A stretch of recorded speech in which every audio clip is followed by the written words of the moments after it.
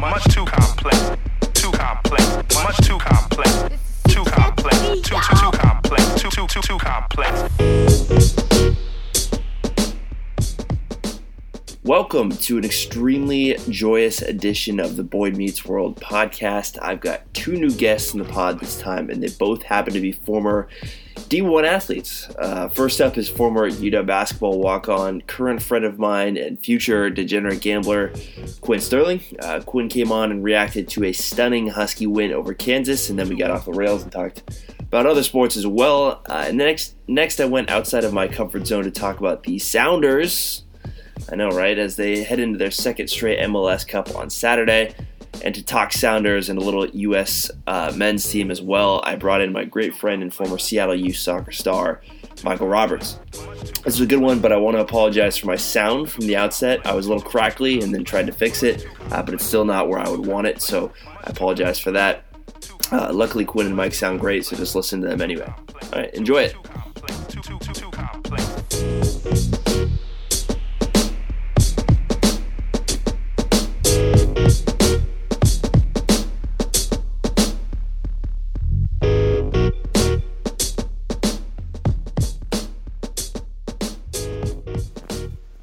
I'm here with Quinn Sterling to talk a little UW basketball. Quinn is a great example of the difference between your friend who's really effing good at basketball and then high-level college and pro players. So thank you so much, Quinn, for being that reference point for me. Quinn's joining us from a boardroom in Seattle right now, ready to talk about the 74-65 drubbing that UW gave Kansas last night. How's it going, Q? Thank you for having me. It's going well. Yeah, I am in our office conference room. So if I start talking about your portfolio's high yield bond exposure, you'll know I got walked in on by my boss. My TPS reports need a deep look. Yep. Yeah. I was thinking back to your illustrious career at UW, and I can just say the words Mississippi Valley State, and you know what I'm talking about, right? I do know what you're talking about. Yeah. Yeah, I once, I think the box score, Quinn, is like 4 minutes, 4 minutes, 7 points, a 3, and then 4 free throws. It was like an efficiency barnstorming. You got in there and just took care of business.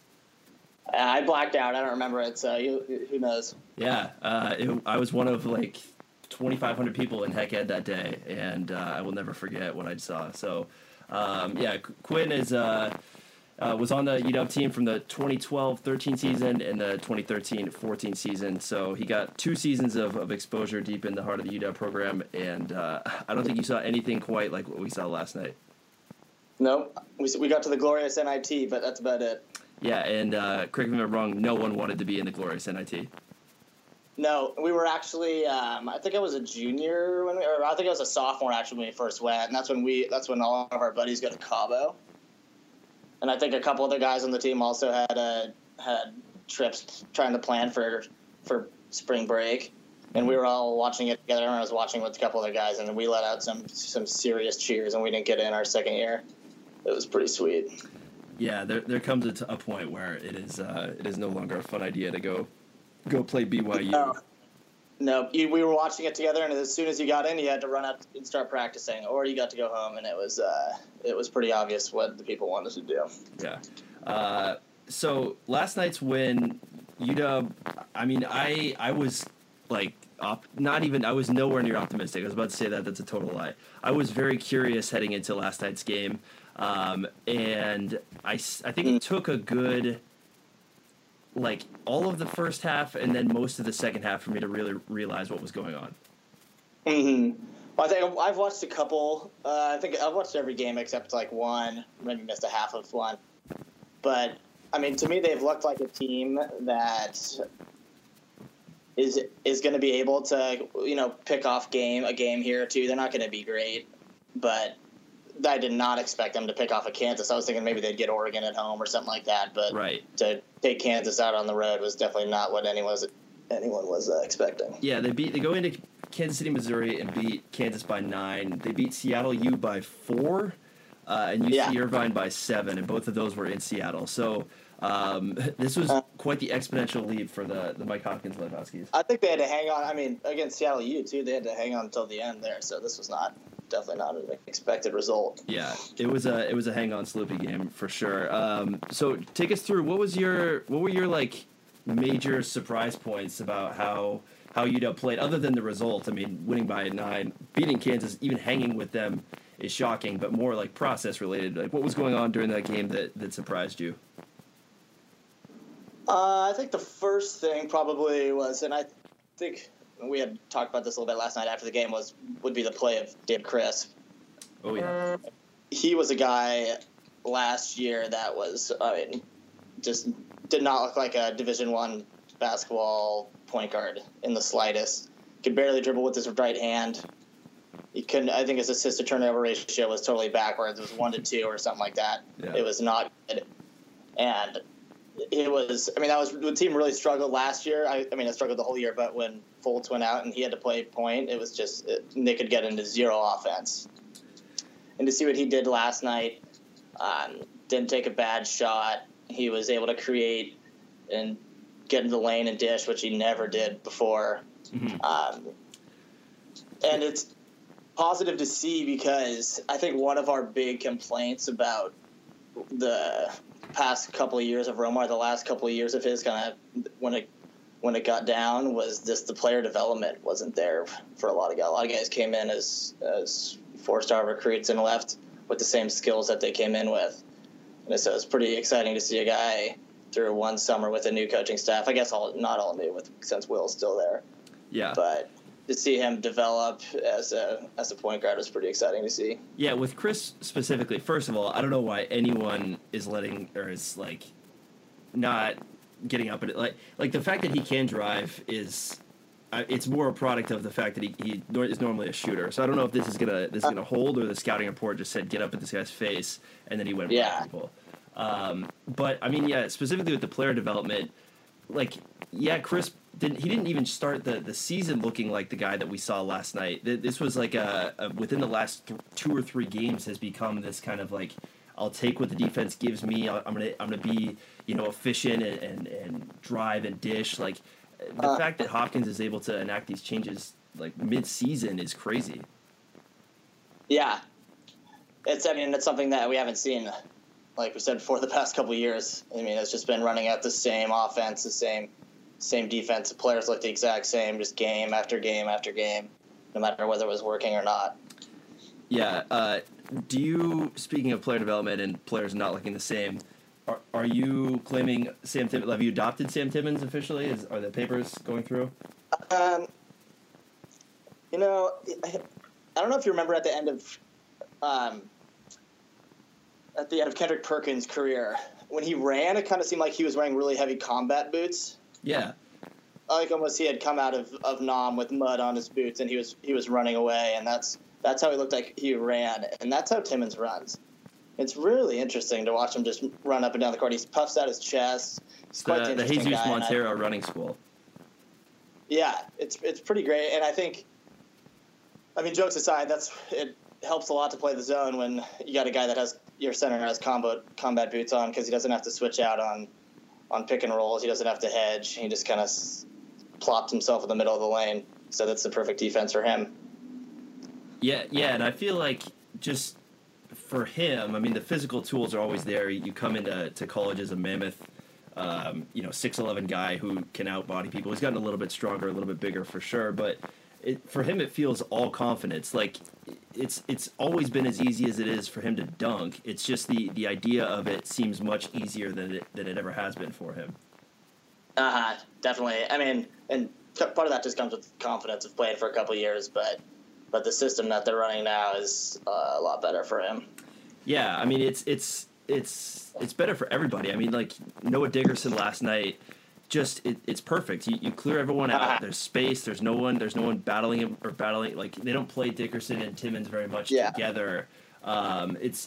They've been able to look in the cabinet and say, okay, we don't have a lot here, but we can make something work, and it's just awesome to see. And it also keeps him out of foul trouble. The zone keeps Dickerson out of foul trouble, which has been his biggest issue, obviously. I guess going back to the zone and going back to your original point, of what kind of stood out to me. And something that I really wanted to see this year, and because you got a guy from Syracuse, and obviously Syracuse is famous for the zone. And watching him play it last night was really interesting. There was one thing that Romar told me. Romar coached I think it was like a summer, it might have been like an 18 and under or something like that, USA team with Boeheim. And he said when Boeheim was telling him about the zone, the one thing he described, or that really stood out to Romar, was that a lot of people, especially college players, when they get the ball right there at the high post in the middle of the zone, that's just not a very high percentage shot that a lot of guys can make. And a lot of teams put their 4 there, which isn't a good playmaker. Mm-hmm. Kansas actually put Vic there. I couldn't tell if it was Michael or Marcus from it was small TV, but correct. He was actually a better playmaker than most. But I mean, since you're a little kid, you're told in basketball to keep the ball out of the middle. I mean, you're told that since you were Boys and Girls Club. You have wristbands on, and that's who you can guard. When you're breaking the press, if you get the ball to the middle, you've broken it. They always want to keep it out of the middle. When you're playing man defense, you don't want to let the ball drive to the middle. It opens up help. You don't have good help side when it gets to the middle. Everybody else is open. Both corners are open. They can drop it off to the big. So you're always trying to funnel it to the baseline. And in a zone, you're always told to keep it out of the high post. From there, they can pass to whoever, and they can drop it off to the big. But Boeheim's a little different, and it's a pretty unique way of playing. It's why he's been so successful, is that just a lot of college guys aren't able to be successful when they get it at the high post. It's a really awkward position. You don't really know whether you shoot a jumper or you shoot a little push floater. Do you throw it up to the big? And it really worked for Boeheim because he's always had a 7-footer playing the middle of the zone that's long. He can contest the guy's shot from the free throw line, but he can also get back and stop the alley-oop to the big. Now, we don't exactly have that in big old Timmy right now, but there's some Fat Mello comparisons there. Yeah, exactly. As Hop keeps recruiting, that's what he's going to. I mean, some of its recruits coming in next year already that type of build. Right. And it's becoming even more, actually, I think, advantageous to that type of defense is becoming more advantageous as the game becomes more threes and dunks. I mean, as analytics have become a bigger part of the NBA, and the NBA is what everyone gets, what trickles down to the lower levels. Right. People shoot threes and they get dunks because that's the statistical. I mean, that's the best way to play. Yeah. So no one anymore, no little kid practices how to shoot a floater from the free throw line. It's just not what anyone does anymore. You either shoot a 3 or you break a guy down off the dribble like Kyrie and you get to the rim.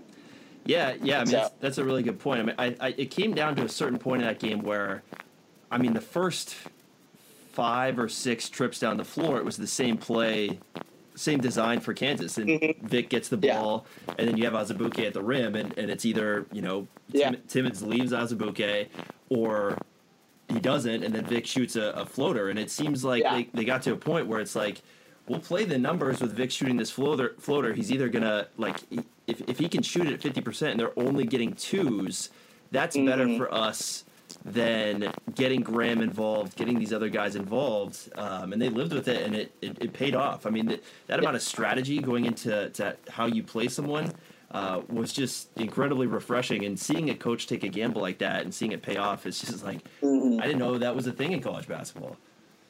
Yeah, if you didn't really know what was going on, you'd be like, what kind of defense are they playing? Just letting a guy catch the middle and shoot a floater every time. But it's a point to not. You notice when he caught it at the high post, the normal zone, or what you'd watch high school teams do or something like that, is everybody freaks out and crashes into the middle, and then he kicks out for a 3. But the wings and the guys playing up top were just staying out on Mikhailuk and Graham, and he was, it was just this awkward position where he didn't really know what to do, and he ended up, I think he was 13 for 23 or something like that, and their game plan is not normally to have Vic shoot 23 shots, so it just takes the team out of their game plan and makes it awkward.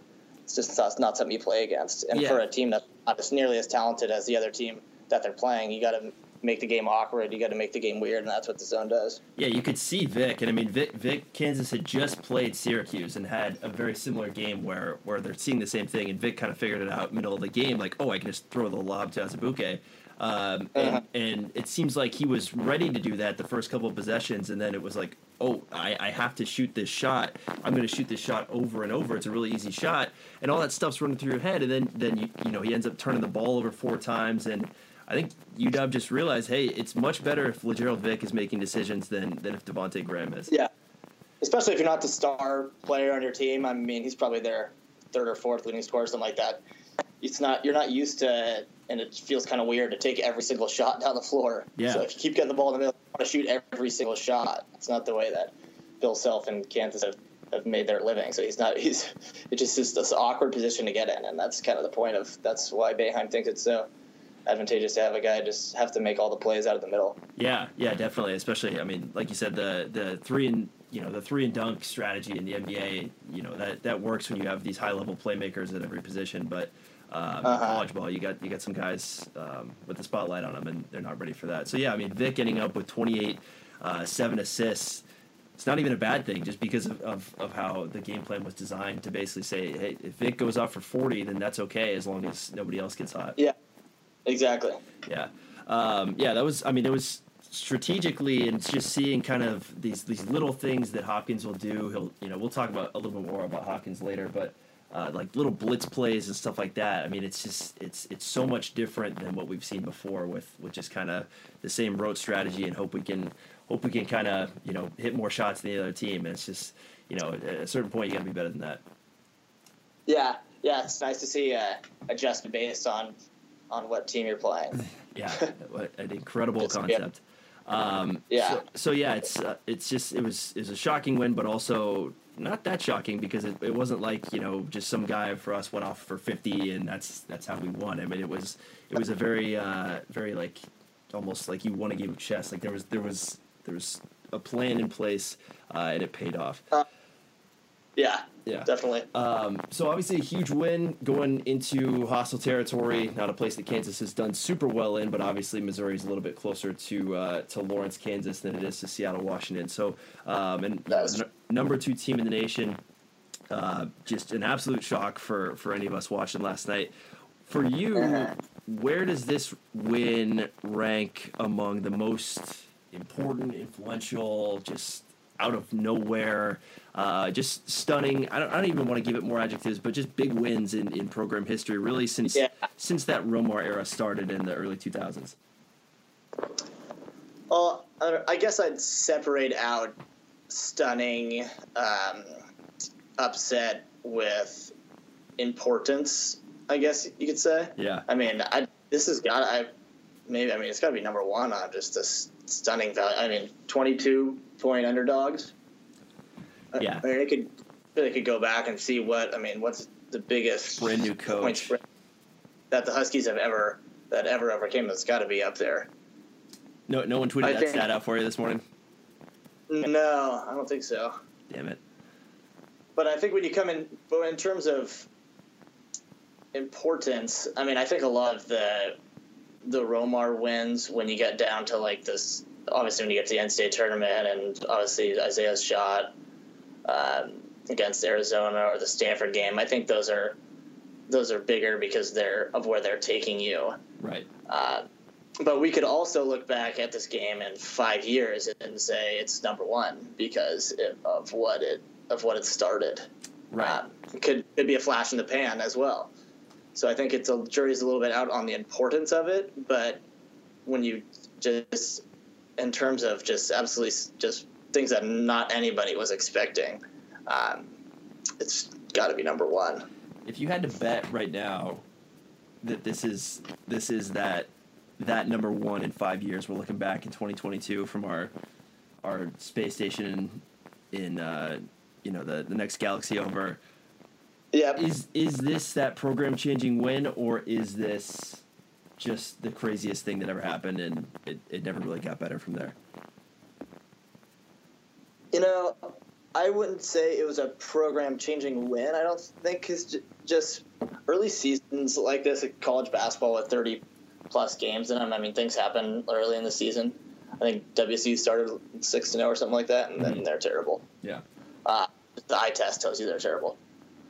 But I think, really, when I was watching the game, and I think what any Husky fan should be doing this year is not just really worrying about the wins and losses, honestly. I mean, that may sound Boys and Girls Clubby, but just the eye test is what really matters. And even before this game, you could tell the team just plays with way more cohesion and effectiveness and hustle and speed, and not speed of play as in how fast up and down how many shots they get up per game, but on just their defensive rotations in the zone, the way they set screens. I mean, everything is just quicker and done with more of a sense of purpose. Yep.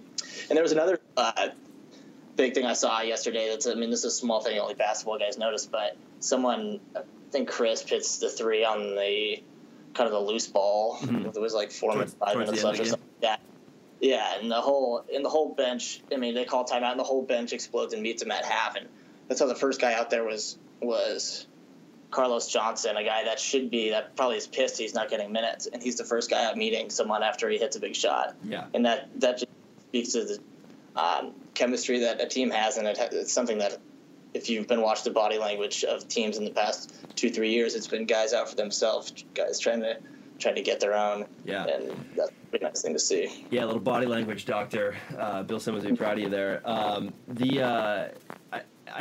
correct me if I'm wrong here, but they sit Conroy at the end of the bench, and I think that's on purpose because you kind of have like this. Yeah, I think it kind of sits in the middle of like the reserves, kind of. Right, exactly. And so you have this coach who, anyone who watched Will Conroy play or knows about him as a person is just like this fireball of energy and enthusiasm, and to have that guy sitting next to you, you might have all those thoughts in your head, but you got this crazy coach of yours telling you about how important this is and spitting that stuff in your ear. That you don't see that on every bench where you have kind of this younger influence who isn't that far out of playing himself. I think that has to do a lot with what you're talking about, where you have this kind of buy-in from a Harold Baruti at the end of the bench. He's stoked at the end of the game, even though he hasn't played a minute this year. That's just a very small touch of where you sit Will Conroy. I mean, that matters. Mm-hmm. And, that's the way the bench reacts. I mean, that's small thing that a lot of fans don't realize. But, when we would play and we would watch film, I think we do this in high school too, but, coaches will stop the film, and if people aren't getting up after a three-pointer, the coaches are pissed because they know how much that means. When a team's really all bought in, when there's chemistry like that and no one's for themselves, everyone's just all about the team winning, it's night and day between great teams are always like they watch great teams in the NBA. The good teams, everyone's getting up on the bench. When you watch the Nets, no one cares. Everyone's just trying to get their own buckets. Yeah. Coaching a little bit last year, it was part of the job of just like you got to remind these kids stand up and clap for them. You are a freshman, so you're not going anywhere, but you're on this team and you gotta create those things. But it's getting exactly. Right. Yeah, it's just about getting all that other stuff, and the speed that you're talking about. You talk about kind of the not rushing shots, and there's just opportunities where guys are coming up the floor, and the David Crisp I know was going to jack a shot. On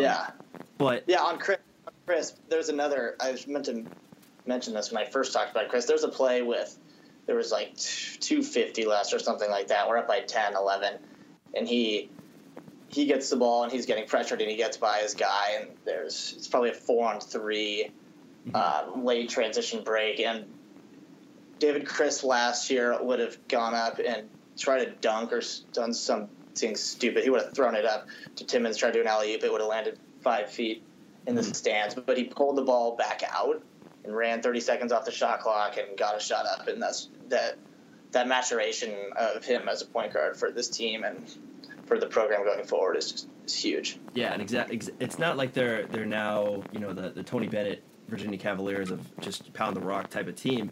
You see one little advantage in transition, and Thibault's got past his guy, and he shoots up a pass at the sideline, and Noel springs up the sideline. I mean, the ability to play fast and slow, like there's stuff here that makes you feel like they can play against anybody, and especially given the amount of scouting that I think they did for Kansas, that bodes well for the second time around after playing a team in the conference. So it's exciting, man. I mean, as far as like that big win, the like program shifting type win, I liken it a little bit to in 2009 when the Huskies had just come off of the season where it was the Haas team, and now you have Isaiah Thomas on there, and you don't really know what's happening. Like the non-conference went okay, and then you go into Pullman to start conference play, and it should be like an even match game. Wazir's probably favored in that game, and then you blow the doors off of them and win by 20. And then you kind of just see what you have there, and it's like, okay, Quincy Pondexter's really good. You have a senior John Brockman, Dentman, Isaiah Thomas. Like, you kind of take inventory in those moments, but you have to have the other stuff down. You have to have the team chemistry and the ability to win on the road. I mean, this. I don't think this is a fluke. I think this. We talked about on the group text last night. Is this going to be considered a bad loss for Kansas at the end of the season? I don't think it is. Yeah, I get what I thought. I think even before the game last night was, after watching them a couple of times, I liken this team kind of to the Chris Peterson's second year. Mm-hmm. I believe when they went 7-6. Yep. And because maybe I'm a little more pessimistic than you are about the team. I don't think they're particularly talented. I don't think they're particularly good. I think they're missing a lot of pieces. Matisse shot the ball well last night, but they're missing a good wing shooter. They don't have that much size besides Dickinson. I don't think Timmons is a Pac-12 top 4 team type center.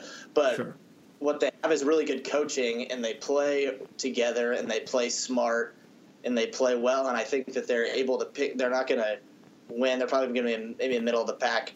Pac-12 team to the lower end, but I think that they're going to pick off teams. That's what I talked about. I didn't think they're going to take out Kansas, but it's the same way. I think that team with Peterson was missing a lot of pieces, but they were able to pick. I think they went to USC. We went to USC and won. Yep.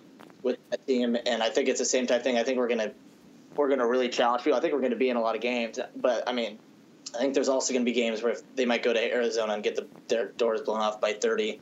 Game versus Gonzaga could be terrible. They're just going to be up and down, but the pieces are there. The most important thing, I think, even after this, I still think this is the year you're going to build off of with a lot of people coming back next year. And I think the most important thing besides wins and losses is the building blocks that are there of the way that they're the culture and the way that they're going to play. Yeah, and what Hop is building. I think this is just obviously a fantastic start to it. Yeah, it's way ahead of schedule, and it's easy to go off the deep end, as I might have done. Yeah, I don't think Kansas played particularly well. No, either. Which kind of, Devontae Graham gets a technical, misses 2 free throws. How often does that happen?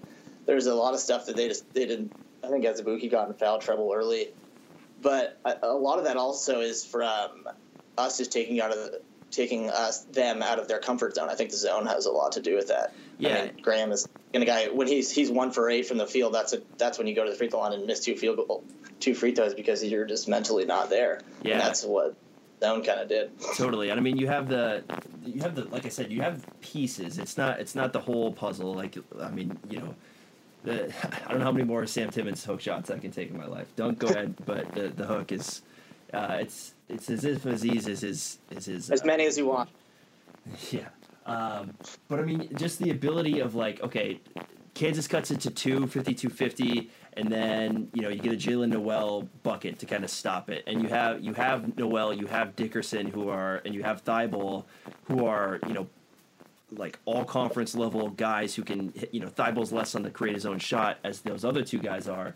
But not a lot of teams can have that. And meanwhile, you look up and down the conference last night, and you see Cal gets their behind-handed to them by Central Arkansas at home. Wazoo loses to Idaho by 30. I mean, like, all this just shitty. It's bad. And so, I mean, there's an opportunity to make some noise. And like you say, the pieces coming together, wins and losses. However, wins, especially for a team like this, just can really galvanize and can make something that, you know, when you work your butt off and you see, you know, like, oh, these things are coming together, but you're still losing.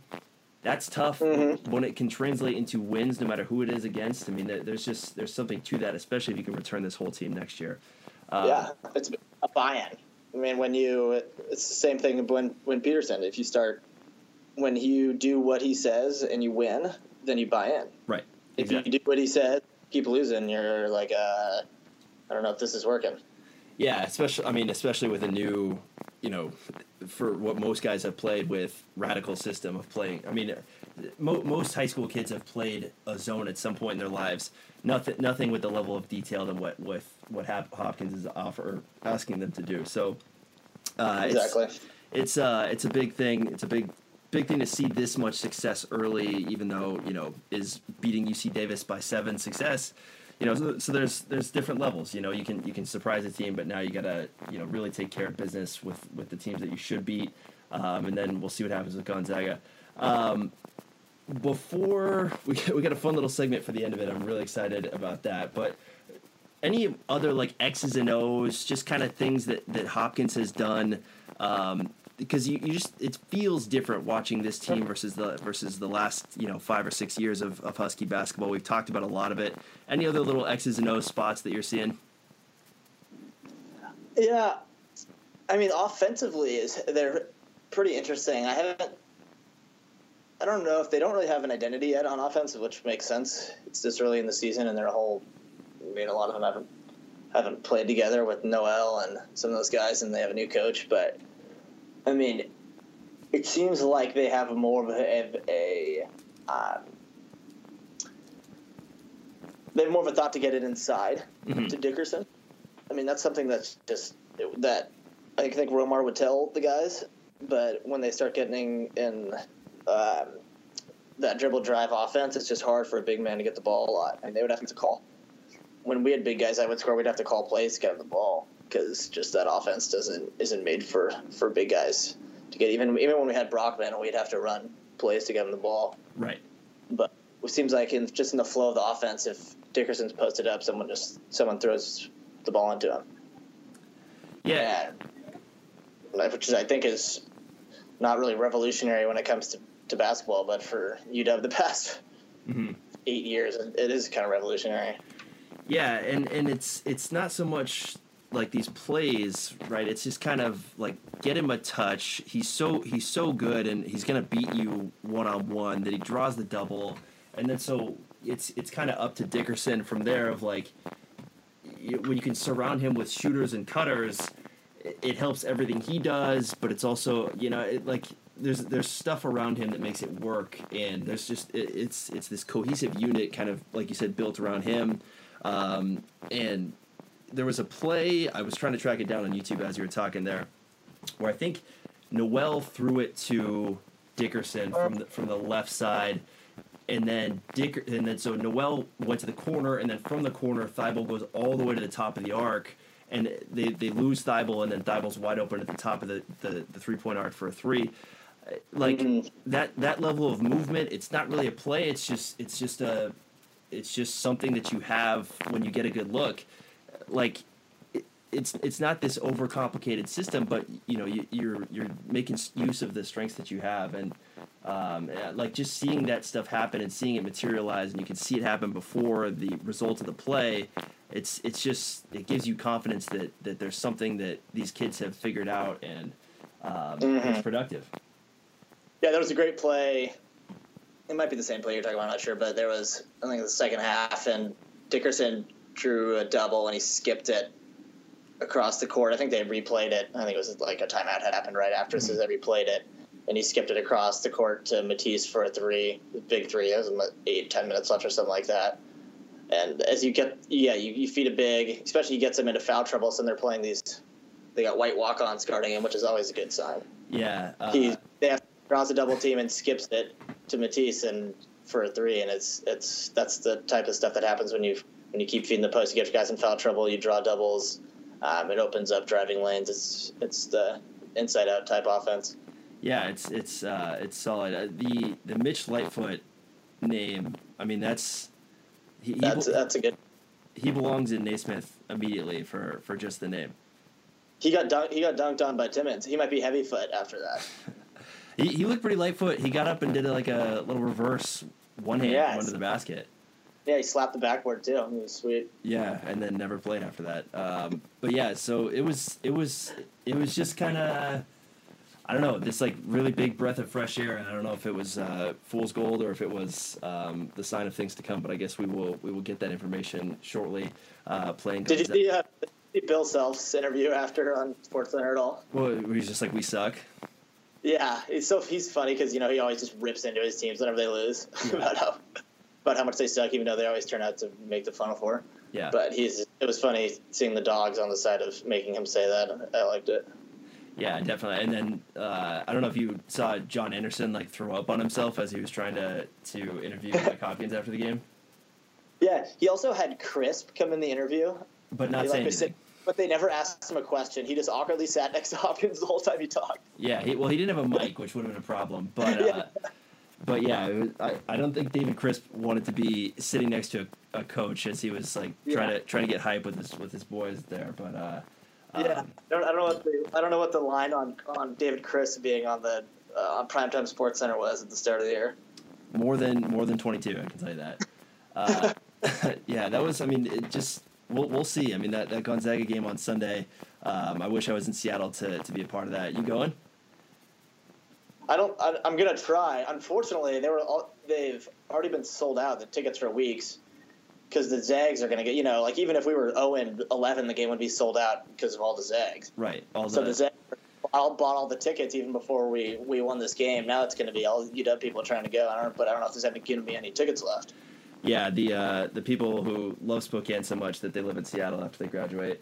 Yeah. This will be the first. I haven't been to a Zags Dawgs game, and I think since probably Adam Morrison had 40 or whatever, and we beat him.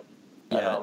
When B-Roy and Amos combined for 80 and we beat them, that was a seminal moment in a lot of people's childhoods. I think you and I can probably speak for that.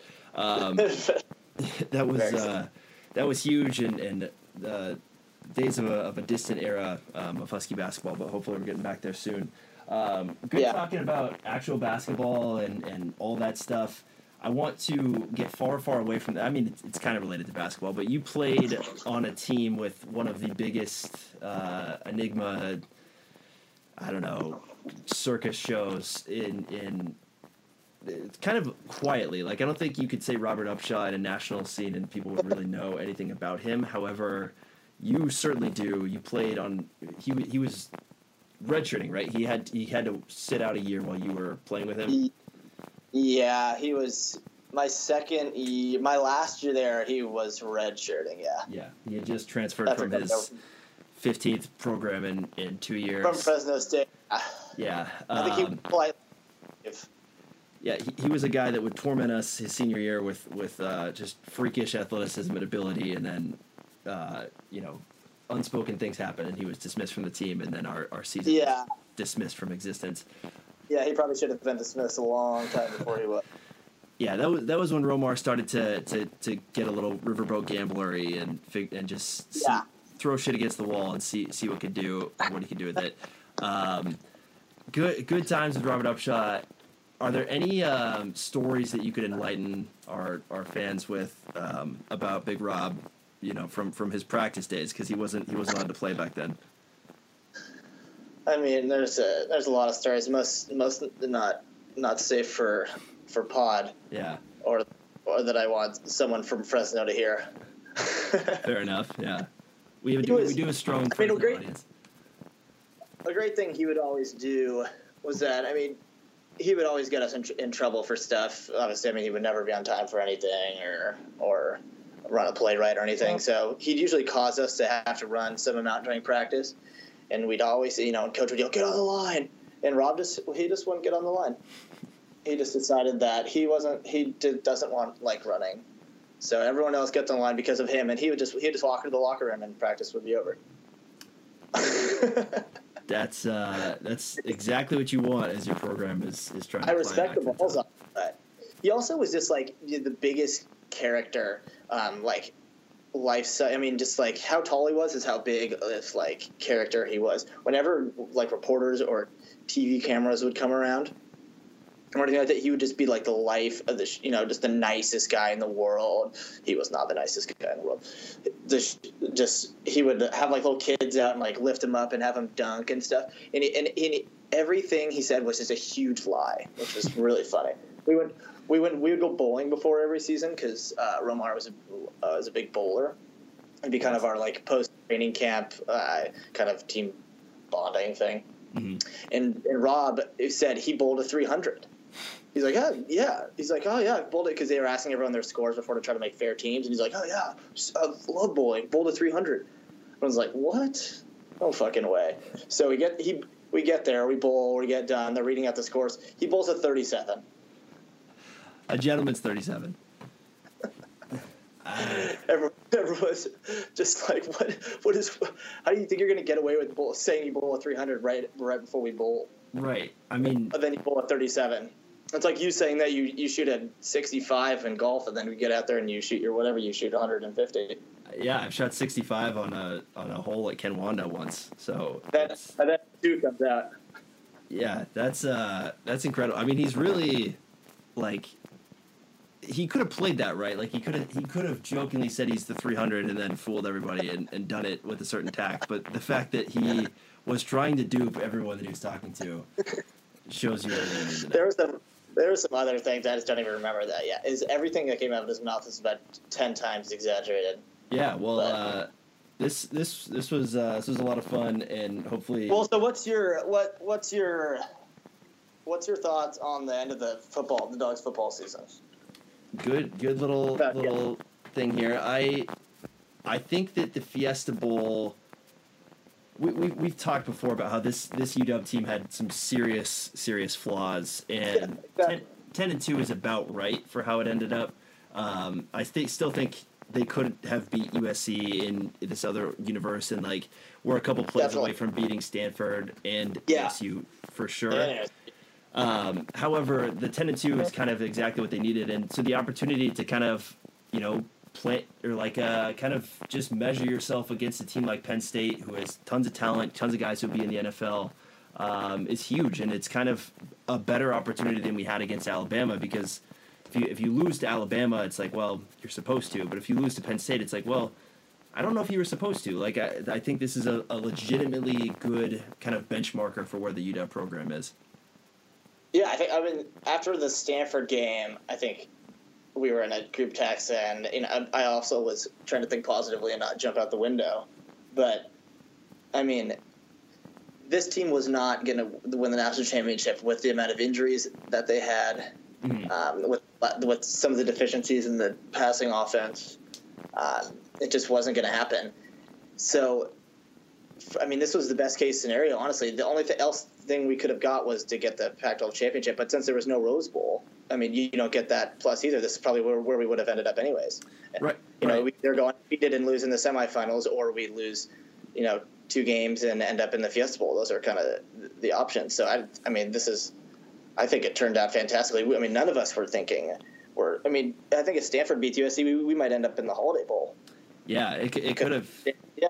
Took a drastic turn there. Right, and I mean, I think you and I were texting after the Rutgers game of just like, that's not going to be good enough to beat Bama. Yeah. So there, I mean, there was just some stuff that needed to be worked out, and that like, regardless of if this team stays healthy and kind of hit its stride late in the season, found the running game, like found the kind of sweet spot of run pass mix at the end of the season, that was all great. However, between that and the health of the team and the competition this year, it didn't come together, and I don't think it was ever going to. So I thought it was. Have you watched Penn State play at all? I kind of have shunned them just because of like the just incessant Saquon Barkley being stuffed down our faces. They have the pieces though. Like I mean, they're gonna be they're a solid team everywhere, which is kind of exactly how I would describe UW. So I'm excited. I think our defense is a little bit stouter than theirs. They're not like the 2011 Baylor team just giving up touchdowns. However, they're solid everywhere. I'm just like I said, it's a great opportunity to see how we measure up against an objectively top 10 team in the nation. Yeah, I watched them play the Iowa game where they pulled it out at the end, and I watched the Ohio State game, and yeah, it's going to be a huge test for our defense, obviously with McSorley and Barkley. But I think that the thing that scares me is that they have some big wide pass catchers. They have like the 6'4" something wide receiver that's really good, and then they have this tight end that's like 6'6" white guy that can jump out of the gym. Mm-hmm. And that's what killed us against Stanford is like these just jump balls to these big wide receivers. Right, and whenever you have this much time to watch tape, I mean they have almost a month to prepare. You can see that Stanford game and Arcega-Whiteside and kind of how Stanford got us and how Arizona State got us of just play keep away and have a solid running game, which they absolutely can, and then just get it to possession receivers to move the chains when you have to. And I think McSorley is the best quarterback outside of Rosen that we've played this year. Yeah, I think so too. Yeah, so I mean it should be interesting, and you like Chris Peterson's odds back in Phoenix where he made his name. You think best week in the history of Seattle sports this week? There's a certain the arena Sounders, the Huskies beat KU, the Seahawks win. If the Mariners are in the running for Ohtani. If Mr. Ohtani signs, then yeah, it's a Space Needle. I think I remember one. We might have been in college, but I remember one. I think it might have been on the same day we got like Cano and Chris Peterson. Yes, that. It's you can go back to my Instagram feed and find the exact. I remember there being like three things in like the space of 2 days. But this has been a pretty good week. There was a certain week in February, our junior year, that was pretty good too, if you remember. Yeah, that's true. But yeah, I remember I was walking past Drumheller Fountain and it was completely frozen over, and it was the same day that we got Robinson Cano, and it felt like hell had frozen over because it was incredibly random that Seattle, like the swaggiest guy in baseball, client of Jay-Z, decides to come to Seattle, Washington. Yeah. Mariners marketing department, baby. All those bobbleheads, yeah. Sold him on it. That's all. So Ohtani's coming. I bet they're showing him what that prototype bobblehead's going to look like. Babblehead it's going to look like. Yeah. Have you ever seen a yellow hydro Shohei? No. He gets to ride the Alberto hydro. Yeah. But yeah, we're in a good spot. I'm very, very optimistic about this Husky basketball team, Husky football. Win or lose, I think against Penn State, you know what you have as a top 10 or 15 program in the nation, arguably better than that. Yeah, it's good times, and this kind of like punchy, like nobody believes in us Hawks team is kind of more fun than the just we beat everyone's ass teams. Are you a bigger Celtics fan now or Seahawks? Oh, that's a tough question. Man. What's the buzz? I'm still a Hawks fan, like through and through. That I mean, part of being a Hawks fan too is it's my like biggest identity that people get pissed about out here that I can kind of rile people up about. Yeah. Like, yeah, I'm a Seahawks fan. Whereas like being a Celtics fan is just kind of like you blend in around here. So I like my Seahawks identity as kind of this like, instigating douchebag from Seattle type person. What's the buzz with the Celtics around the city? Everyone's. Well, what's weird in Boston is moving out, coming from like an NBA deprived zone, is you feel as if Like as soon as you get there, like the Celtics are the best team in town, or like at least the second best, and like a 48 win Red Sox team would still dominate the city's conversation more than Really? anything else. And even like a plus 500 Bruins team is basically competing with the Celtics. The Celtics are more like nationally intriguing than either of those teams, but locally it's crazy. I mean, they're definitely the kind of middle child within everything. Yeah. God, they've been good though. They've been really good. It's I had a chance to watch them mid streak against the Raptors, and they just dominate really bad teams because Brad Stevens is just so much smarter than everyone else, and just can beat. Like they have a design that can beat any other good team. Like they can configure in a certain way, and like they have actualized Al Horford to this point, and like Jason Tatum is not going to be 20 years old till March, and they've made him like he's so young, fringe all-star already.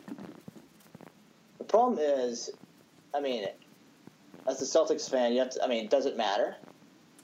There's an alpha human in the Eastern Conference that makes it awful hard to get to the NBA Finals. Yes. No matter what seed you get. Which is why all of the development within this year, and you can basically retain this entire team next year and the year after, is so important, because then you have this ability to simultaneously build something that fans are super behind, and like a couple bad breaks, you can beat a team like Cleveland, like Golden State, and then are also simultaneously positioning to be this kind of like upending next big team, next big dynasty in the league after both teams. That's the thing I think is the key to what they've done is that they've built to try to win, but without sacrificing the future. You know, they've built to win with these young guys, as opposed to what like Toronto has done, and getting all these old, beating LeBron with. I mean, no one right now is beating LeBron unless you got a super team that won 72 games and then added Kevin Durant to it. Yeah. So there's no adding all these old guys to your team to try to get second in the Eastern Conference. I mean, they're playing the long game while at the same time getting 50-cent wins for their fans. I think they're doing it pretty well. Yeah, I mean they arguably. I mean, I don't think Brown and Tatum are on the same level as Embiid and Simmons and Fultz. However, like, you are so much more ahead of what Philly has in basically rebuilt in quicker time at a much higher ability level. So, yeah, I mean, they've been able to do the Philly kind of tank out, bottom out, without sacrificing any of their core development, which is just, it's a masterstroke. It's really impressive, and as you said, it can still be upended by number 23 in Cleveland. Will we finally get to the point where the Eastern Conference is better than the Western Conference, you think? It's been since we were started watching sports that the Western Conference has been better. I mean, it's crazy. It's been like 20 years. Yeah, the Eastern Conference to me is just always like the 8 seed has 35 wins and doesn't. Yeah. I mean, it seems to me very similar. The 8 seed in the Eastern Conference has just always been 2013-14 UW basketball not wanting to get into the NIT. Like it's the exact same type of scenario. And shit. Right. Like doing whatever you can. Like the Fear the Deer Bucks getting in. Like just like awful teams getting involved. But then you always have this kind of power at the top, and so. I think we're getting there. I think the NBA in general is just getting higher parity, and eventually that'll even out in terms of conferences. I mean, it never really made sense as to why the East was in the state that it was in the first place. So, yeah. Well, it's good for Seattle sports. Yeah, it's very funny to spend a lot of my time thinking about Seattle sports while I'm 2,800 miles away. But it's good to have a couple of different bases out here, and I'm your correspondent out here in Boston. Yeah, I'm your correspondent out in Seattle. There we go. You got a company party to go bomb. I hope that there's. Gotta go drink too much and make them regret hiring me. Yeah, that's what everyone's job is. My boss said to me today, he's like, it's kind of funny because we moved opposites, and I sit next to him, and he's like, it's kind of funny. listening to what you guys say all the time. And I was like, that's too bad. I thought I was doing a good job, but so it's okay. Ring endorsement. Yeah, right. So thanks for coming on. We'll definitely have to talk after the Gonzaga game, and hopefully this flash in the pan in Missouri was not bad. It was some part of something real nice for the future. Yep. Anytime. All right, boss. Enjoy the eggnog. Always a pleasure talking to Quincy about a team he used to play for. Next up is Mike Roberts talking about the Sounders and the future of USA soccer. I'm a self-proclaimed soccer idiot and own it, so I really just let Mike go to work on this one. Next up is Michael Roberts, a.k.a. my oldest friend, a.k.a. the babyface assassin, a.k.a. the Capitol Hill kicker. Former Seattle youth soccer sensation Michael Roberts is joining us live from the Chieftain in Capitol Hill. No? I wish I was at the Chieftain. It sounds pretty fun. But nope, just hanging out, watching a dog, here to talk about some soccer. Yeah, I know nothing about soccer, as you have come to learn about me throughout our, what is it, like 15 years of friendship? So something like that. I hold my own, though, right? Like I can at least pretend like I know a little bit. Yeah, I would say so. Yeah, I can do 4 minutes of conversation, but here I'm going to try and do like 30. So this is where I get fully exposed. All right, that's perfect. All right, so I know nothing about this current Seattle Sounders soccer season. So your job is to give me a synopsis of how the Sounders season has gone so far. I'm just going to assume that Freddie Montero has just had a crazy year, right? Freddie Montero, pretty decent year, actually. Not with the Sounders anymore. He left America and then came back, is actually playing now with Vancouver. See, so this kind is the type of insight that you can't get anywhere else. Right, yeah. So he's kind of a rival now. I still like him. He's a good player, but it's unfortunate he's not with us and he's with another team that's pretty good, especially one of our rivals. But if I'm going to get into the Sounders season, we'll get away from him. But they've had, I don't know if you followed the Sounders last year, but it's been a similar season to last year. Kind of the beginning of the year was very rough for the Sounders in 2016. They were losing, probably 60% of the games and tying a lot of games as well. And they kind of flipped it on for the back half of the season and, just rode it out as they went through the playoffs and, won the MLS Cup. But this year was kind of the same where they started out, the first half of the season was about 500. They were 6-7-6, so 6 wins, 7 losses, and 6 draws, which is not a terrible record for soccer, but it's not a record that you want going into the playoffs. But then kind of the second half of the season, they turned it all around. I wrote it down here, 11-2-6. So that's, that's really good for soccer, especially with, the Western Conference being, I wouldn't say it's a harder conference, but it's always a little bit closer. It's more competitive. So when they were kind of able to finish out the season like that, it put them in a spot where they got a first-round bye, which is pretty vital going into the playoff run. Yeah. So let me make a bold claim about the MLS and how it works. And you and I were talking about the importance of momentum in soccer over just about any other sport because of the continuity of play and things like that. Because the level of talent in the MLS is lower, and there's not as big of a distance separating the top 10% of the players in the league and the bottom 10%, that momentum means so much more in this league than it does in any others, because there aren't these transcendent talents that can kind of neutralize momentum and keep teams good, even though that they might not be playing that well.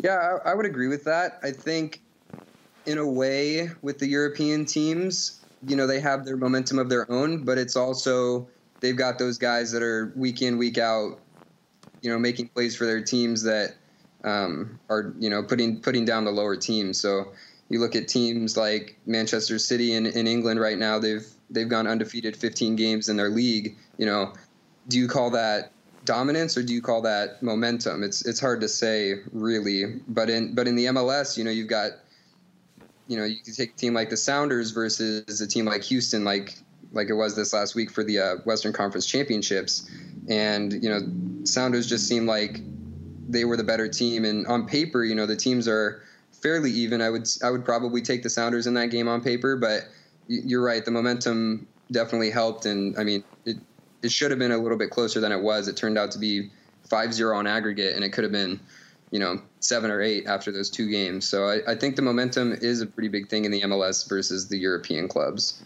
Yeah, that makes a lot of sense to me. I'm about to watch my first Sounders game in almost a decade on Saturday. Nice. So I'm looking forward to turning it on and having no idea about any of the players or anything like that. So I always think about like when you get to know a team, you can make a bingo board for that team of like things that you could expect to happen in that game, kind of like the drinking game type thing for a team. Okay, yeah. What are some things that I could expect to see when I watch the Sounders for the first time on Saturday? So firstly, I think you should make it a drinking game because that's going to make it way more fun for you. Yeah, that might be in the works. Yeah. No, so a couple of guys to look out for. And it's it's kind of funny that a lot of them are going to be the defensive players, but I think both teams, not just the Sounders, even looking at Toronto, you've got 2 teams with a really solid defense. The Sounders signed this guy from the Netherlands, Kelvin Leerdam. He's been playing at right back, and he's been a very solid guy for them. He gets up and down the line pretty well, serves in good crosses. He's really good in possession. That might not be a guy that, you being a person, the more typical American. Call me an idiot. Just say. Okay. The typical not soccer fan that's watching soccer. I'm not going to say asking you to call me an idiot, and you're being too nice about it. I have no idea what I'm talking about. Help me out. Idiot. No. That might not be the guy that you're watching, but I think on both teams you're gonna find that it's a very good defensive battle. And then I think for offensively, you've got Clint Dempsey, who's the perennial goal scorer, right? He's not always the most effective guy on the field at all times, but he's going to be the guy that sits in the box, and if you put the ball on his foot, he's going to score it. I think he's got something like 12 goals, 5 assists this year. He's just a guy that puts up numbers. Mm-hmm. He's the guy that you want to get in the box, and he's going to score you some goals. And then you've got Will Bruin. He's been playing forward this year. Jordan Morris has been out for most of the year, and Will Bruin, I never really thought of him too highly, but he's come in this year and played really well. He's a guy that's going to stretch the field long, make good runs in behind, and be a pest to the defense of Toronto. Hopefully, get a goal. That would be awesome for him. And then obviously you've got guys like Nico Ladero, who's got 7 goals, 12 assists. He just runs train in the MLS because he's kind of played in a lot of different systems where the competition's a little bit higher and he's kind of ahead of the speed. He's not a super fast guy, but he's able to find those balls that as long as players are making good runs, he's going to be able to pick them out, and hopefully they'll be able to score goals off of that. And, you got, unfortunately, we don't have Ozzy Alonso. He's been out for a pretty decent amount of time now, but Christian Roldan has done a good job of filling in there. And, he's one of the young guys in the league that's kind of excelling at that center defensive mid role and, taking over games, not just on defense, but actually getting a little bit forward, scoring a couple goals, getting a couple assists. So I think Christian Roldan, Clint Dempsey is going to have a part to play in the final, and Nico Ladero, Will Bruin, Kelvin Leerdam, and Stephen Fry, if he gets called upon in goal, let's hope he can make another spectacular save like he had last year in the final. I don't know if you saw that one, but it's pretty impressive. I'll just have to use my imagination as I've described. I watch soccer every 4 years, and we'll get into a little bit of the disappointment regarding that just a little bit. I am interested though Saturday because I think it's appealing to me that this Sounders team. I have my finger on the pulse of Seattle, and I can kind of gauge the team. And I feel like both years they've kind of surprised everybody by making it to the final. So they've caught my ear. So here we are talking about them. What is Seattle actually going to need to do in order to win? What's the prescription to pull this off, other than hope that you get to a PK situation like you did last year? Coming into this game, I did a little bit of research earlier. Uh-oh. And I found that actually I was wrong with my initial instinct. Maybe I had kind of thought, throughout the year, Toronto's only lost 5 games, which is I don't know if that's the best season in MLS history, but it's got to be up there.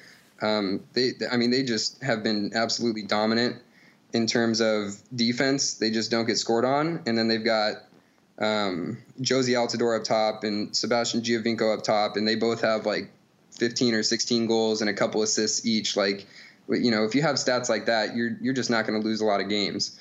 So I think the biggest thing is the defense, and for guys like you, the idiots, if whatever you want to call it. Yep. It's that's not the fun stuff to watch. Is the tough, hard defense, but those are the things that win the games. And as a guy that's played soccer and watched soccer for 20 years, I actually, I'm a forward as well, so I don't play a lot of good defense, but I respect it. It's the hardest thing to do. And so if you do defend properly and you defend well as a unit, those are the things that win you games. But I think if we go into kind of specifics of what we can do to stop Toronto, I think, one big thing would be to not give them a free kick anywhere within 25 yards of goal, because Giovinco's been 4 or 5 this year, and he's a good free kick taker, and you just don't want to give up those opportunities. I think we have a pretty fair matchup against Josie Altidore. He's kind of a big, brute type player. He's big, physical, strong. He's pretty fast for his size, and he's just kind of a menace. But we've also got, Chad Marshall. Roman Torres is coming back. I don't know if they're going to start him, but if they even don't start him, we've got Svensson as well at center back, who they're all pretty big guys that can hopefully handle Josie a little bit. But I think the biggest matchup is going to be in the middle of the park. You're going to see Roldan and Ladero for the Sounders probably going up against Michael Bradley and Vasquez for... Hold on a second. Michael Bradley plays for Toronto? Yeah. I love Michael Bradley. Oh, come on, man. This is going to be tough. Right, but that's what I'm saying. Michael Bradley's a pretty solid American player, right? And he does what he does, and he does it well. And I'll talk about him a little bit later with the the U.S. men's national team and stuff. But I think Vasquez and Bradley in the middle. I think Vasquez has got like 6 goals and 16 assists this year. He's been kind of like the Ladero for their team. So if Christian can kind of shut him down, and if Ladero can take on Bradley and kind of, it's going to be that matchup right in the middle that I think is going to be the toughest part. And Toronto's also got good outside backs that'll be kind of streaking down the line and crossing balls into Josie Altidore. So I think we're going to have to do a pretty good job of staying organized defensively in the box to make sure he doesn't get free. But I think the biggest matchup is going to be those guys in the middle. Yeah, good stuff. It's got to be, as someone who only watches soccer every 4 years, I'm a little astounded that Josie Altidore is capable of scoring goals. So it's news to me that he has found out how to do that art. Yeah, it took him a little while in terms of league play, but yeah, he's doing pretty well now that he's found a spot in Toronto. Yeah, good for him. So what's your prediction going into Saturday? Games at 1 p.m. Pacific. It'll be I don't know what the viewing party situation is in Seattle, but I'm sure there'll be plenty of bars going nuts out there. Are we going to get the same kind of crazy finish this time, or is it going to be a little more decisive? It's really tough to say. So when I was looking at stuff earlier, it's Toronto's been the best team in the MLS for the whole year consistently, but I think Seattle has had a better run in the last half of the season. I was looking at it since Leardom has joined them, because he got signed halfway through the year. They've played 19 games. They've given up 11 goals, and they've had, I think it's 11 shutouts in that time. And their defense, they haven't been scored on in the playoffs yet. So I think if they keep playing the way that they've been playing, I think they get out of it 0-0, or you find maybe one goal in that game, 1-0. But I think that's, and being I'm from here, I love the Sounders, always have since I was a kid. So I'm gonna pick them 1-0. It's got to be them. I like it. It makes a lot of sense. I think defense tends to break offense when it comes down to it. Give us the soccer player's perspective on how disappointing it would be to, I mean, obviously a win's a win. However, why does it suck to end a game in penalty kicks? Right. So you're the guy that hates ties. Yes. So that's the reason I'm coming back around on it, but I do think that ties are a little disappointing. Right. And I understand that, but it's part of it. And so the reason that they put the penalties in is so that you don't have to play your guts out and play for, 3 hours if the game gets tied and you have no subs left. But I think it's an unfortunate way to end a game, because if you think about it, you could put, I could go out there and take a penalty kick and be probably just as good as another guy that's shooting that penalty kick in the game. You could put a 13-year-old out there, well, a good 13-year-old, but it's not something that's dependent on how good a team is, and it's not something that matters, how you played during the game even. There are teams that have guys that are just kind of well known for their penalty taking abilities that they'll just sub on for that last minute and say, okay, you go take a penalty. Mm-hmm. And what it has nothing to do with how the game was played. So it's just in some ways it's kind of like a cop out to just say, okay, well, the game needs to end, and this is it's fair for both teams. They get the same opportunity at the penalty kick, but it's just, it doesn't seem like the right way to end if a game has been so passionate and so energetic, and that it's just kind of a right. It's like if a basketball game ended in a free throw competition. Yeah, pretty much. If you were tied at the end of the game, there's no overtime. You'd say, all right, well, let's put Shaq on the line. We don't want to win this one or whatever. But it's just not. It's not. It doesn't represent the game itself. Right. Yeah, that's it's always been kind of an interesting thing to me. Is penalty kicks from my perspective seem like this really like compelling back and forth thing, but to a soccer purist and to someone who's just laid it all out for 90 minutes, it's pretty hellish. So good perspective there. We talked a lot about the struggles of U.S. soccer and kind of alluded to them, and how it will be moving back a little bit. U.S. did not qualify for the 2018 World Cup in Russia, which means we'll be all watching from home. Which is just, I was planning on going out there anyway. So. Yeah, right. I had it all booked out to Moscow. It's a super fun place to go right now. How did this happen? It seems to me that it is impossible. I mean, the U.S. is not a soccer power, but to be one of the nations that is on the outside, it does not seem right. There's something wrong with it. So, I mean, it's a big answer here, but what led to this, other than the current addition of the U.S. roster not being as talented as it could be? Yeah, well, there's a couple factors, and I can't get into all of them because a lot of them get muddled in between whose responsibility is it between the players, the coaches, and the organization of U.S. soccer. So it's hard to say where the blame entirely lies, but I think it lies kind of in between all three of them. I think one of the big things with the players is, we've had this system where we're a good team when we play, but it's just we're not a great team. And the coaching staff and the U.S. soccer organization themselves haven't done a good job of picking, maybe the best players. You've got guys that are well-renowned players, but they might not be the best American players. They're guys that have been in the league for a long time and they're experienced, but you're not going to have the youthful bite that other teams around the world have. I looked up the game we lost to Trinidad and Tobago, which was ultimately the last game before we were eliminated from the World Cup, the average age of the U.S. players was 27 and a half. And you might not think that's super old, but what age do football players retire? Mm-hmm. I mean, your average retired age of, I mean, it depends on the position of what type of impact not a quarterback. Quarterback would be like goalie for soccer, but whatever it might be. But you see I guess for soccer players, kind of the prime age is between 27 and 29.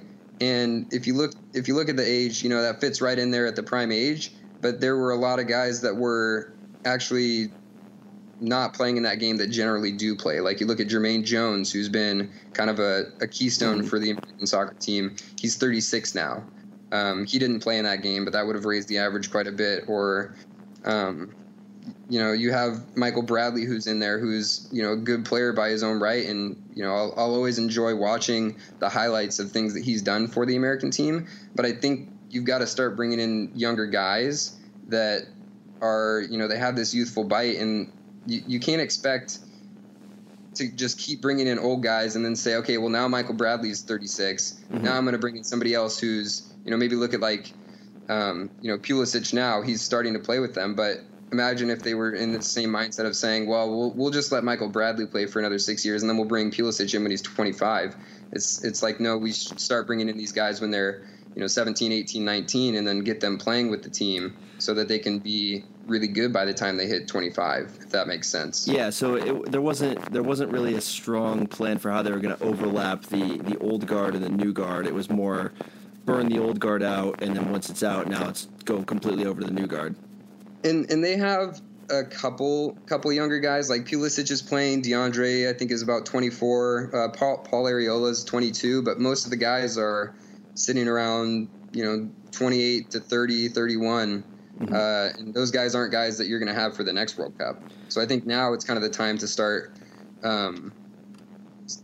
bringing in new guys that can make a difference right now and 4 years from now when we actually get the chance to kind of go play in another World Cup. And I think not just the players, but you've got the coaching staff. So Bruce Arena was the guy that they hired pretty recently, and this was actually one of the saddest things that I've seen. I've never once heard of a coach resigning from their position unless they were kind of like, Sir Alex Ferguson, like one of the all-time greats. Mm-hmm. Bruce Arena quit. You never quit as a head coach. That means you don't care. You get fired because you're doing your job and you're not doing it good enough. You don't just ever quit. Does that make sense? And from a PR perspective, if a team respects you enough, they will say that you resigned or something like that. But the quit moniker shows you a lot. I mean, that's the key word that you don't want to hear. I mean, the problem that Mike and I always talk about is kind of the names that got brought up, the Christian Pulisic, the DeAndre Yeldons of the world. Those are talented guys, and those are guys that relative to the rest of these teammates that we're talking about, the kind of old guard, the Bradleys, the Jermaine Jones, the Clint Dempseys, those guys are kind of the next wave. They're exciting. They're young. However, they're not the needle movers. They're not these super talented international guys that are moving the needle, on an international scale. They're nice young pieces, and the U.S. is glad to have them. However, relative to the competition, I mean, you look at the European teams and the big time programs that are out there.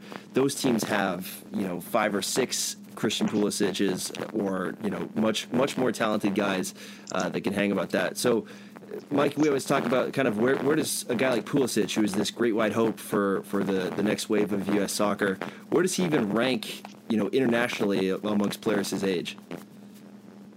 I would say amongst players his age, I would probably put him in the top 50 to 100 maybe. Which is just not good enough when you want that guy to be the star of your show going forward.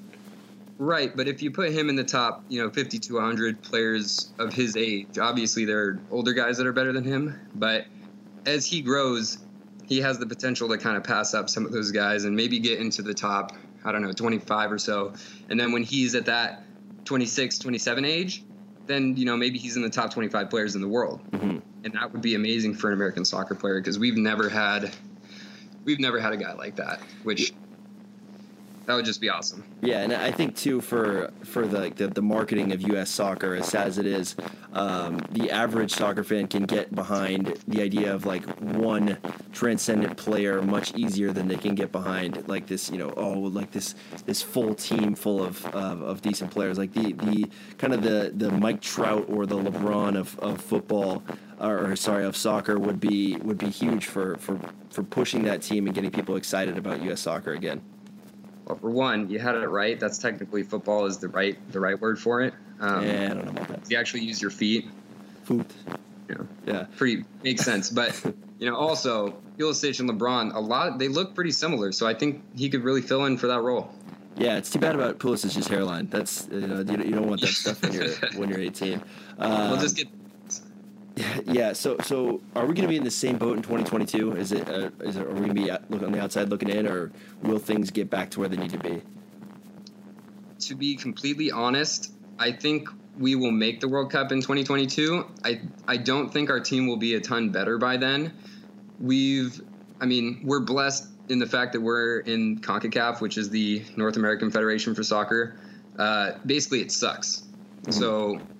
Which is more of a testament to how bad the U.S. did in not qualifying for this World Cup.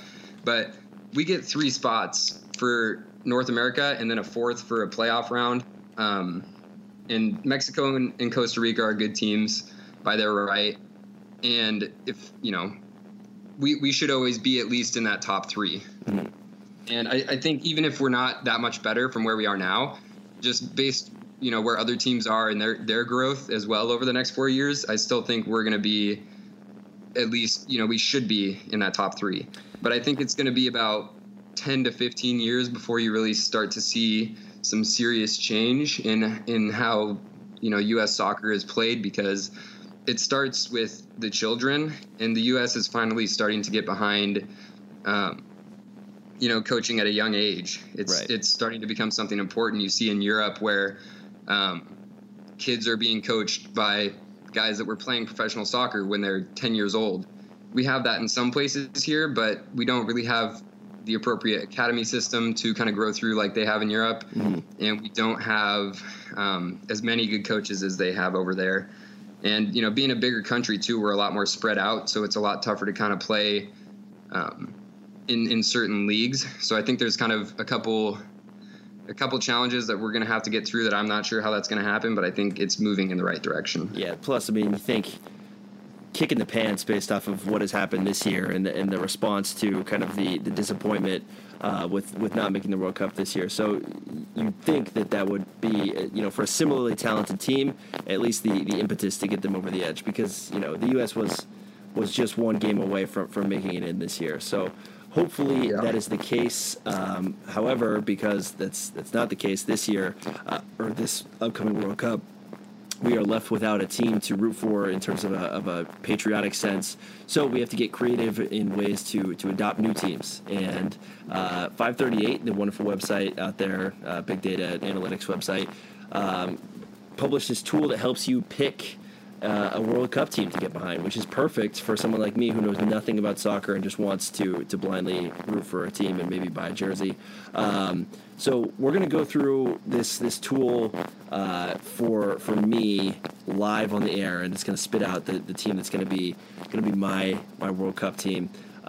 You did it before this, and you got a team that actually made sense for you.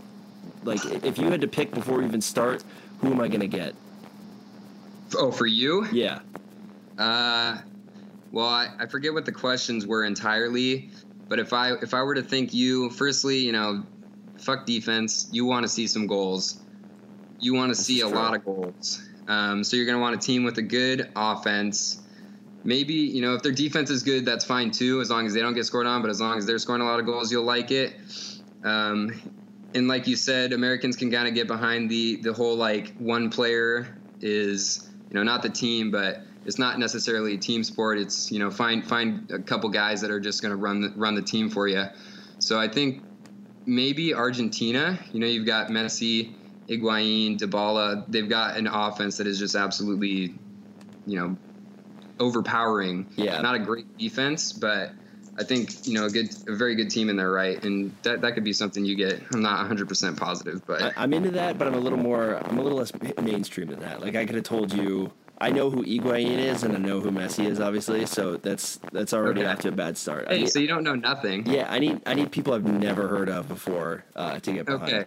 And then I adopt them. So if I were to pick off based on that same criteria with a lesser known team, I mean, I don't think you'll get it on this quiz, but Egypt. Yes. Shouts out my boy Kareem Azeb from who is Egyptian and a huge Egypt. Plus their kits are phenomenal. I don't know if you've seen that. Yeah. They've got a guy on Liverpool who's just been going off this year, Mohamed Salah, he's like I don't know any of their other players by name, so shame on me, but he is just an absolute monster. And so if you like watching a really fast guy run and score some goals, that could be your team. It's why I liked coming to watch you play soccer, right? Super fast. I am by no means fast. How proud of me are you that I said kits there? I'm pretty proud. Once you start saying pitch instead of field and match instead of game, we're on another level. But until you're at that point, you lost me already. You'll get there. All right, so we'll do this quiz real quick. For me, I want a team that is either an underdog, could make some noise, or is a soccer powerhouse. I think I'm into the noisemakers. I don't want a complete loser, but I want someone who could make it through into the next round. All right, so just to stay a little different, I'm going to go with the powerhouse. Underdogs are never going to win the World Cup. That's just not how it works. Okay. How important is teamwork to you? I don't mind a one-man army, or I'm all about squad goals. I think the squad goals label is stupid here, and I'm tired of that phrase, so I'm going to go to the one-man army. I, as well, am tired of the phrase. I think you see it a little bit too much in social media, but that is the pure soccer type thing. So I'm going to stick with the squad goals. Okay. Offense versus defense. Do you want a team that's stronger on offense or stronger on defense? The answer they have here is either I want a lot of goals or I'm going to fall asleep, or I love a good 0-0 draw. I'm worried that I'm going to fall asleep because these games will be on at like 2 a.m, which is a different thing. So I'm gonna go why not both? A little bit more balance might help me out. I am also going to stick with why not both. I think, like I said earlier, I respect a good defense. I'm not good at it, but it is an important part of the game. And I think if you want a team to go all the way, you're going to need both of those things. Mm-hmm.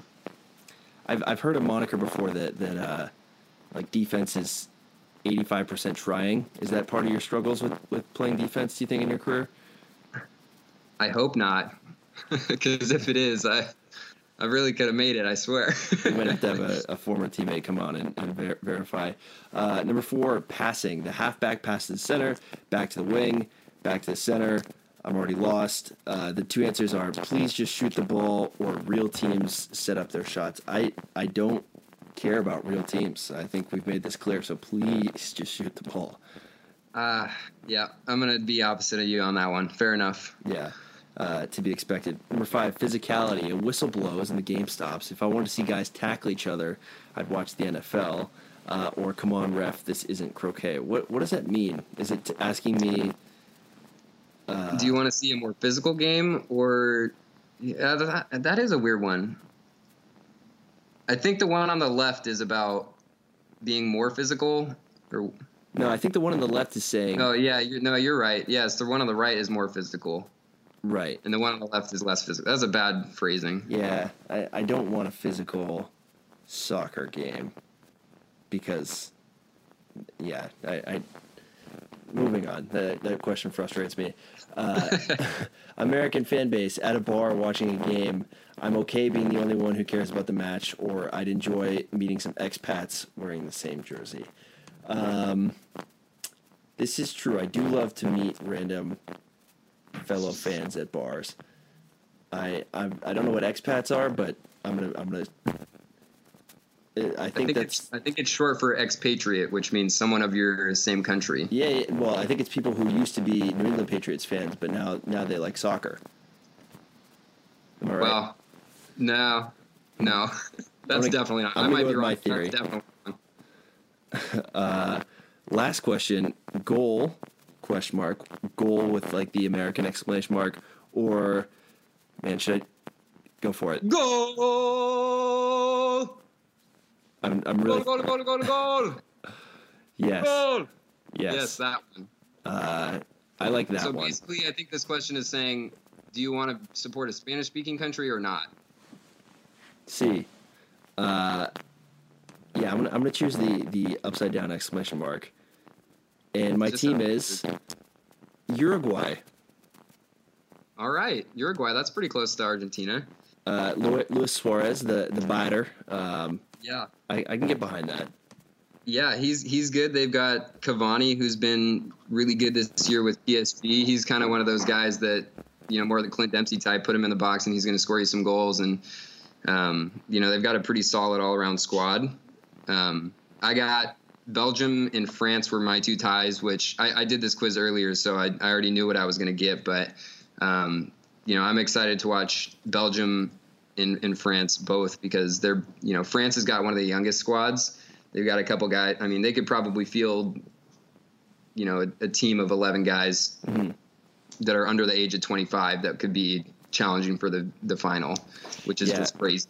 I like this tool. I will reassess again when I take a look at everyone's kits. That is what made Ivory Coast my favorite team a few World Cups ago.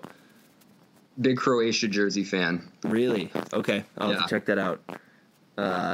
Yeah, so this might be the year I buy a soccer jersey. So Egypt is in the front running right now, but we'll have to see. All right. Cool, man. This was good. I feel equipped to at least know something about the game on Saturday, and I don't feel as bad about U.S. soccer, even though I feel like it's going to be a long time coming getting it to where we all want it to be. Mike, thanks for coming on. I will let you enjoy the rest of your evening over there in Cap Hill or wherever you are. Well, thank you very much for having me. I appreciate it. This is if you have any other, soccer ideas to talk about, I'm your guy. I know you don't have any other soccer friends, so. Yeah, I'm gonna watch this game, and it's gonna be like the limitless pill for my soccer knowledge. I'll be like Ian Dark at the end of this thing. Well, if you look as good as Bradley Cooper, that's perfect, man. Hey, man, we're on our way. All right, buddy, take it easy. Yeah, you too. Too complex, much too complex, too complex, much too complex, too complex, too complex, too complex. Thanks again, folks, and sorry for the audio quality. My staff of one is really working on it for the next time we do this. Special thanks to Quinn, to Mike, and to Sixth Sense and the Kid Daytona for the song Too Complex. Peace.